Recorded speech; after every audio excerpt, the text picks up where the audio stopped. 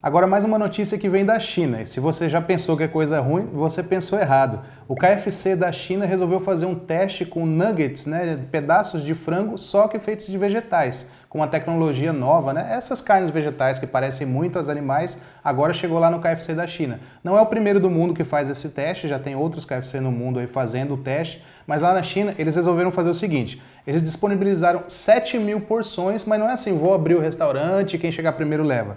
Eles fizeram as pessoas comprar vouchers antes pelo aplicativo do KFC lá da China, o que teoricamente já dificultaria bastante, Não é todo mundo que quer ficar comprando voucher para depois ir lá trocar e tal. Só que a procura foi tão grande que em uma hora, apenas uma hora, venderam 7.000 porções desse frango vegetal. Tamanha é a demanda, tamanha é a vontade das pessoas de experimentarem esse frango vegetal para ver se é bom mesmo para largar o outro, entende? Então, a maioria das pessoas na China, no Brasil, em todos os países, eu acredito que uma hora que tiver uma carne vegetal perfeita, digamos assim, que elas realmente comam e falam, nossa, é até melhor do que a outra, então se é mais saudável, melhor, e pode ser até mais barata no futuro, quem sabe, por que não ficar com essa ao invés de comer animais? E do que é feito esse nugget que imita frango, talvez você esteja se perguntando aí, Basicamente é trigo, proteína de ervilha e soja também. E quem está fabricando esses nuggets vegetais para o KFC da China é a empresa Cargill, que se animou tanto com a novidade, aí, com o sucesso do lançamento lá na China,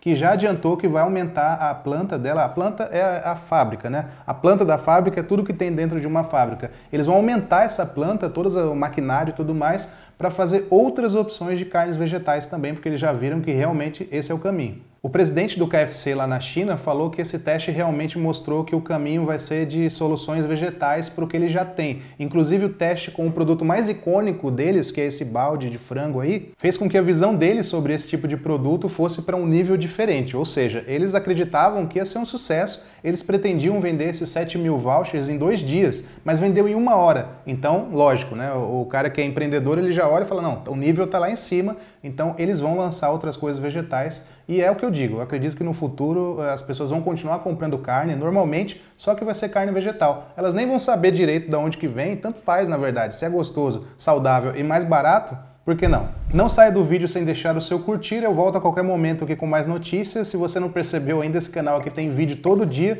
normalmente 2 vídeos por dia. Então inscreva-se aí para receber todas as notificações, tá bom? Um grande abraço, até breve, tchau!